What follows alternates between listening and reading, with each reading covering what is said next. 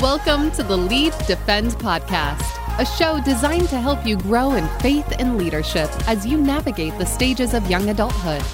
We address important faith topics and provide practical life tips, helping you build up your faith as you engage a changing culture. Now, here are your hosts.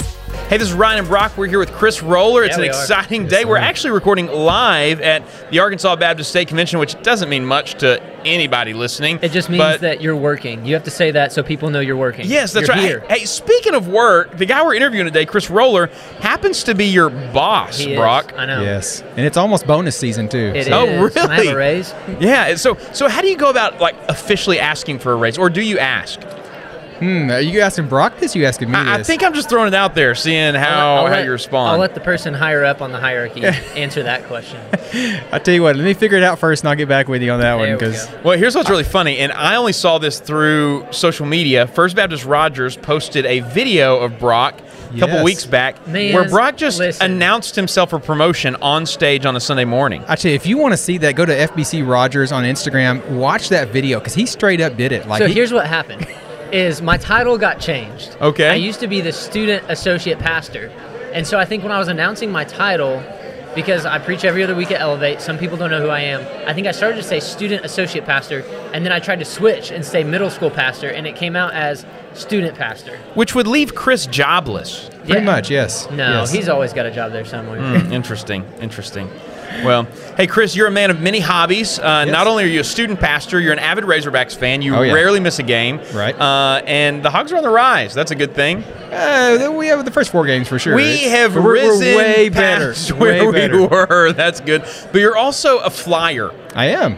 Not like a fly fisherman, not like you zip your fly. I guess that you do that also. I do. But Most you of also the time. fly in the sky. Yes, So airplanes. How did you become a flyer of airplanes? Man, it was always a dream of mine, and I finally got, when COVID happened and everybody kind of went on their own way, I was like, I got some time. I think I'm going to do this, and jumped in, got my pilot's license, and finished my instrument rating a couple months ago, and just kind of continue going forward. It's pretty fun. Well, that makes us feel bad about what we accomplished during COVID. Yeah, but now I get to fly with him. There you go. Which is pretty big because I don't like flying, but Yeah. I've flown with him and I can verify that he's a good pilot. Tyler Dixon, however, might disagree. we had a bumpy flight with Tyler, but that's a story for another day. Oh, yeah, there's still sunflower seeds in that plane. Oh, awkward. Well, hey, Chris has been doing student ministry for a long time in a lot of really different long places, and so Chris is not as old as we may let on, but you've been doing it for long time in several different places. And Chris, one of the things that you talk about sometimes is apologetics and discipleship, and how every student can be equipped to share their faith, know their faith, and live their faith. Right. And so, would you just kind of flesh that out? Like, how have you seen that apologetics are increasingly important in discipleship? What's so funny, especially when you think about college, it seems like the first thing that some professors set out to do is really unravel and get you out of your faith. Yeah. And so I feel like as student ministry, we have 7 years, 6 years, depending on when student ministry starts, to really prepare you for what to expect. And I'll be honest with you, in student ministry, one of the things that's become hard is a lot of parents are not doing that anymore. Yeah. And so I feel like there's a part of it where it's our job to do that, because when you get off into college, we want you to be prepared for anything that somebody's going to come up and say to you, especially a professor. How do you react when you're challenging your faith? Because we can get really mad about it. We can get where we want to be very defensive and even offensive in kind of how we respond. But also, how do you, when you are responding in love and not just in anger, but when you are responding, how do you do so in a way that leaves little room for argument? So that's one of the things when you talk about discipleship, when you're preparing students how to launch into life, you need to put apologetics right in the middle of it. That's interesting. You said leaves little room for argument, because I think that's something that, we're getting increasingly tired of arguing about things. No doubt. And apologetics and defending your faith doesn't have to be an argument. It doesn't have to be an all-out brawl. Right. So what are some of the biggest questions that you find that students need to be able to answer as they go to that next phase of life? I think the biggest one is, how do you handle when somebody walks up and says God's not real? Yeah. How do you handle that mentally? How do you handle it socially? How do you go about, and again, not necessarily having an argument, but having a conversation? How do you get prepared? So a lot of times with students, whenever they're questioned in their faith, they're going to come to you and say, okay, hey, my teacher said this. They said that creation, that never happened. There's no way creation happened. So how do I go in and how do I respond to my teacher? And a lot of times the students, what I've realized, especially in student ministry, and probably in college ministry too, but especially student ministry, is they're not looking for an answer that's going to be just a definitive answer to the whole thing, but instead they're looking, first of all, how do I respond to this teacher? Yep. How do I go in and argue with them? Because they sometimes they want to argue. It goes back to that defensive, or even offensive type. But the second thing is, a lot of times there's students who also have that same doubt. Yeah. And so when they get questioned in that, it's not just a question of going and responding, but also, how do I personally respond to this? Is what you said about the Bible, is that really true? Mm-hmm. Or is there some room there for me to even doubt my own faith as well? Yeah, and I think, one of the things that you said that I think is key is, in student ministry, we have students, ideally we have students for 6 to 7 years. Yeah. You can't teach them everything, and let's be honest, they don't remember everything that we say, even if we're the best teacher ever. But by giving them something and having those apologetic conversations, even if they maybe forget or they don't know everything and they come up with questions later, you've given them a resource to come back to. Yeah, that's a good word. And they know that there are adults who, not just conspiracy theorists. These are well-reasoned adults that have good arguments for reasonably believing in the truth claims of the Bible, the truth claims of Jesus. That are faith leaders that aren't just morons or goofy or whatever. These are people who have shown them real reasons to believe in the things that they believe in. Right. Yeah, that's a good word. And if you look at the highest percentage of people who leave the church, typically it's right after high school. Yeah. And I think a lot of that is because people have not been really talked into their faith. We've shared Bible stories, and we should. We got to continue to share Bible stories. But you said talked into their faith. What do you mean by that? Well, it's easy to talk somebody out of their faith, and they've never been talked into, and they don't truly believe what's really going on. Now, I would love to tell you that I came up with that quote, but honestly, it was Frank Turek who came up with that quote. Okay. And but Frank does a great job of explaining. He said, we as Christians, especially as mentors, we've got to be teaching people, first of all, what do we believe? Why do we believe it? But even more importantly, how do we defend what we believe? How do we share it in a way that, not necessarily to argue, but how do we share it in a way where others see that our faith is real? Yeah. And I don't know that sometimes we don't kind of fail to miss that mark. I mean, we don't really do a great job always as pastors of teaching those things and really talking people into what we believe. So I think all of us and most people listening to this podcast would agree that apologetics are important. We agree that apologetics are important. What are some ways that you've seen that you've helpfully implemented apologetics into the discipleship process of maybe a student small group that you have, or even young adults or adults that you have a Bible study with? How can we better engage apologetics in discipleship? Because there's a lot of stuff we've got to teach. Right. A lot of us feel a burden to preach through books of the Bible, teach the stories of the Bible. Where do you find time? Where's the right place to really put apologetics in discipleship? That's a great question. And one of the things, of course, you work with me, so you kind of know a lot of what we do as well. Yeah. It's always like, how do we go younger? One of the things we're doing right now with our high school seniors is during our 940 life group hour, we have several different studies going on within the life group. Right now, they're going through Frank Turek's book, Not Enough Faith to Be an Atheist, which if you're listening to this and you have questions, I strongly encourage you grab that book. It's an easy read. It's not necessarily a small book, but it's an easy reading book. And then, another great book is Seeking Allah, Finding Jesus, which is about a Muslim who gave his life to Christ, and it did not happen overnight. It happened over years of conversations and relationships and things, but is a great tool for us when it comes to defending our faith, because it goes through a lot of why we believe. So that's one of the books, too, that we also use with those high school seniors. And then there's several other things we're going to go through. We'll eventually go through stewardship. We'll go through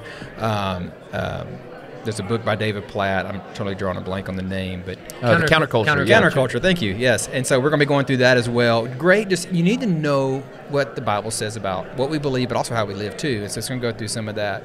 I think where we have struggled in student ministry at First Rogers, and something we're trying to get better at, is how do we start even younger? And me and Brock had lunch with Jay Warner Wallace a couple years ago, and he challenged me. I ate food. Chris got to talk to him. Brock still gives me a hard time because Jay Warner Wallace talked to me the whole time. Great guy. Absolutely loved hanging out We're with him. excited because he's going to be at Lead Defend in 2022. So Yes. if you're not planning on coming, leaddefend.org and find a way to be there. Jay Warner Wallace, if you're listening to this, I want another shot to have a conversation with you at lunch. Hey, we'll interview him on the podcast this coming 2022, so it'll be a good time. But he wrote the book Cold Case Christianity, in case you're wondering who Jay Warner Wallace is. But he challenged me. He said, if you're waiting to their senior year, you've waited too long. Wow. He said the average student is probably already checked out of their faith by the time they're 13 or 14 years old. Even if they're still scary. attending, they're mentally checked out. They've left Yes. the church before they've left church. Yes. Yeah. So we're looking at ways, I think probably moving forward, we're looking at how we train our parents. And let's just be realistic. Students are going to gain a lot more from their parents than they are us. Yeah. So much more influence. Way more influence. And they're going to trust their parents. And there's a lot more to be said about that. So we're wanting to train parents how to teach apologetics, how to teach, really what their family believes, why faith is important to their family. And it's in a world where everything's being challenged. Yeah. I mean, let's COVID proved one thing to us. A lot of people checked out of church because they were scared to death of a virus that God had under control anyway. Yeah. And again, I understand there was a time we kind of all had to pull back to figure out what was going on. That's just wisdom. But look at how many people still haven't come back because it's not that important. And sports and everything else. I mean, we let a whole lot of stuff get in the way of the priority of church. And that plays even into a parent when you go to train your child and you're trying to bring them up in their faith and you're trying to teach them what you believe, they're also going to watch you. Mm-hmm. Don't tell me something's important and then go live the other way. And I think that's something that we want to help our parents understand, help them walk through that. And none of us are perfect at it. I mean, I'm a parent. Sometimes I wonder, do I stink as a spiritual leader of my family? And I want to get better even myself. So it's a great way just to start reaching them even at a younger age. Yeah. Every parent's discipling their kids in something. The question is, what are they discipling them in? That's a big word. And one of the things I'm excited about Lead Defend this year is Lead Defend Foundations, because our Lead Defend team has seen the importance of starting those conversations earlier, and we're going to give an opportunity for middle school students to come and get the experience of Lead Defend down at the City Center at Emmanuel Baptist Church. That's going to be huge. And I can't get that phrase out of my mind, a student being talked into their faith. And so let's say there's a middle school, high school student listening right now, and they're saying, I don't know that I've ever been talked into my faith. I've grown up in this church environment. I've heard all the Bible stories because I go on Sunday mornings. But what questions do they need to be asking so that they can be talked into their faith? I think the first one is just, why do I believe this? Yeah. Why am I in church? Or do I believe this? Do I believe it? That's a great question. Ask those questions, but don't just stop there. And that's where I get so frustrated. People who I'm an atheist or whatever. It's like, how much have you really looked into it? Yeah, because that's a bold claim. It's a very bold claim. A consequential claim. Yes. But so many times people have never really studied what they believe anyway. So they don't know. So, I'm just going to adopt the fact that God doesn't exist because I can't explain God. A lot of people are really mad at a God that they don't believe in. Wow. That's right. Brock, that's gold. They're mad at a God they don't even believe in. Yeah. Yep. Yeah, that's true. And typically when you really challenge somebody to study what they believe, if they're saying they don't believe in God, typically they're going to come to the conclusion, hey, I've got to at least say there's a God. If you want to claim evolution's how we got here, go study evolution for a minute, because it's a theory at best. We can't prove anything with evolution. We did a great podcast with Bill Newton on that. Go check it out if you haven't got a chance to listen to that, because Bill did a great job unpacking some of the flaws with evolution. Yeah. So a student can start asking those questions, like, what do I believe? Why do I believe what I believe? And let's say they're not around a place where they can get great resources. Gotcha. They're the church, and the pastor preaches Bible story sermons, and they're incredible. But you've mentioned some books that they can continue reading. But who are some people they can talk to about these things? Because you mentioned how, hey, professors are not always good sources. Right. So a great source is Frank Turek's podcast that he does, Not Enough Faith to Be an Atheist, where he actually sits in rooms full of college students, high school students, and actually goes and lets them ask questions. Yeah. It's easy to listen to. It's easy to watch. And it's a small book called More Than a Carpenter, where Josh McDowell set out to really disprove Jesus. Like, that was the whole reason he was doing it, and it backfired on him. Wow. Because he gave his life to Christ. And again, J. Warner Wallace, another great, he was a homicide detective in California and decided to use everything he knew about being a detective to disprove Christianity. And again, it backfired. That's where his book, Cold Case Christianity, comes in. Those are great. I would encourage you to, if you're a student listening to this and you're struggling in your faith, you have a lot of questions, sit down with your campus pastor. Yeah. Sit down with your church pastor. I mean, we love having these conversations. Absolutely. We love getting to talk through this. We don't know all the answers, and so there's going to be times that we may look at you and go, I don't know, but I'll find out. And that's just part of who we are. We don't know all the answers, but at least have those conversations. Don't just assume that you were right in saying God does not exist, or that, as our pastor says, some fuzzy-headed professor says, you were right, and in saying that God doesn't exist, because you need to at least go look at what that means. I think sometimes, Chris, a lot of people are afraid to ask the questions. Yeah. Not because they're afraid of what the answer will be, but because they're afraid of the questioning process. Like, Yeah. I'm afraid that when I ask the question, people are going to judge me, or, if everybody in this room doesn't have this question, like, am I out of place? Yeah. So do y'all have a word for that student who's like, I have these questions, but I'm really hesitant to ask? You're not the first one. No. Wow. I mean, I'll be honest with you. 3 of us sitting here right now, we probably all had those same doubts as well. I know I have, and I don't think I'm the only one at the table that has. I have doubted before, and I've wondered, all right, am I believing a total hoax? And just because you don't know everything or can't know everything doesn't mean that there's not some things that we can definitively know. That's Yeah. right. So there are some things that people have been arguing about within Christendom, Christianity for thousands of years. Mm-hmm.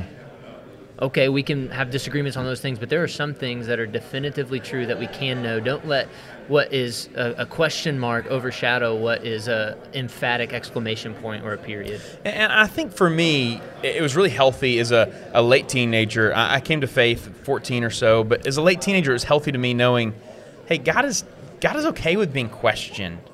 Not in an accusatory way, but God's okay with me exploring who He is and just really asking those questions.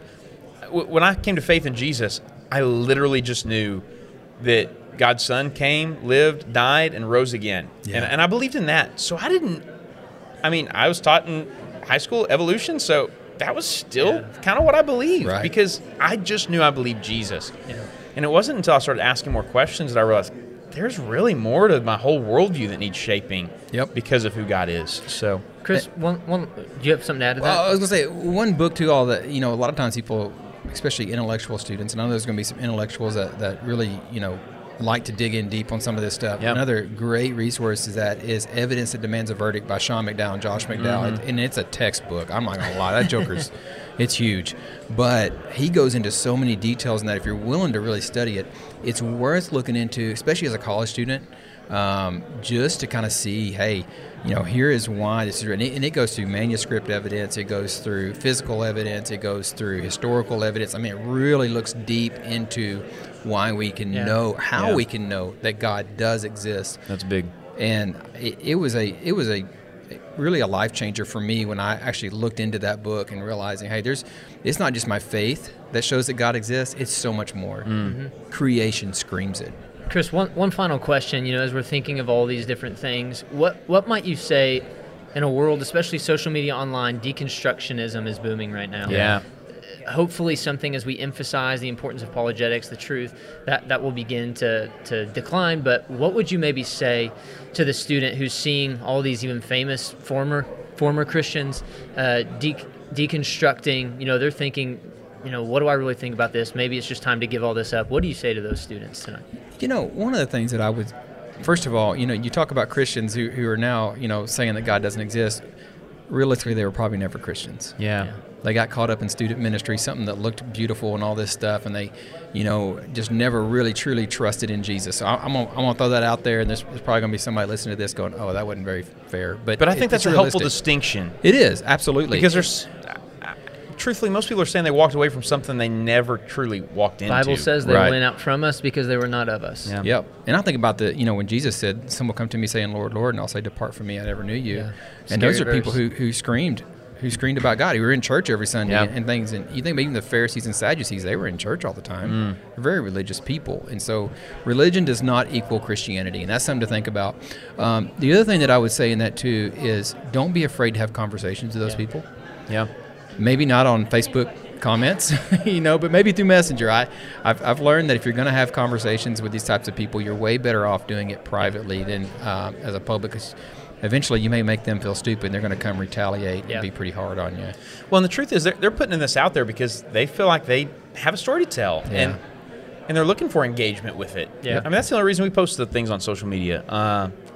And so I think students who have friends who are going through this process, sometimes they just mention things or put things out there that's like they're looking for conversation. Yeah. But so oftentimes it's taboo that we don't engage well when the opportunity arises. So Yeah. it's good stuff. All right, any final word, Chris? Man, guys, don't be afraid to study your faith. I mean, just get in, have conversations with pastors. But also, I would say when it comes to looking for answers, don't use Google. Yeah, wow. Listen, Wow. if you Google a lot of Christian things, there's a few good resources that pop up, but one of the top ones are Mormon ads. Yeah. Yes. Yeah, or just some trash. Yep. That people Yeah. are paying for ads just to throw confusion Yep. and doubt. Chris Roller, an avid adventurer in all things the sky. Brock's boss and student pastor at First Baptist Rogers. He's still the student pastor at First He Baptist is. Rogers, Brock. So, Even if Brock says that he is. even if Brock claims the title. Hey, thank you so much for being on with us and all that stuff. And Chris is going to be at Lead Defend 2022. And so Absolutely. he's excited to see you there. Lead Defend Foundations, March 5th. It's going to be a great time. Thank you very much. We'll see you next time. See you guys. See ya. That's it for this episode of Lead Defend. To hear more episodes from the Lead Defend crew, visit absc.org/podcasts. If you liked what you heard, rate and review us on your favorite podcast listening site. Want to learn more information about the next Lead Defend conference? Visit leaddefend.org.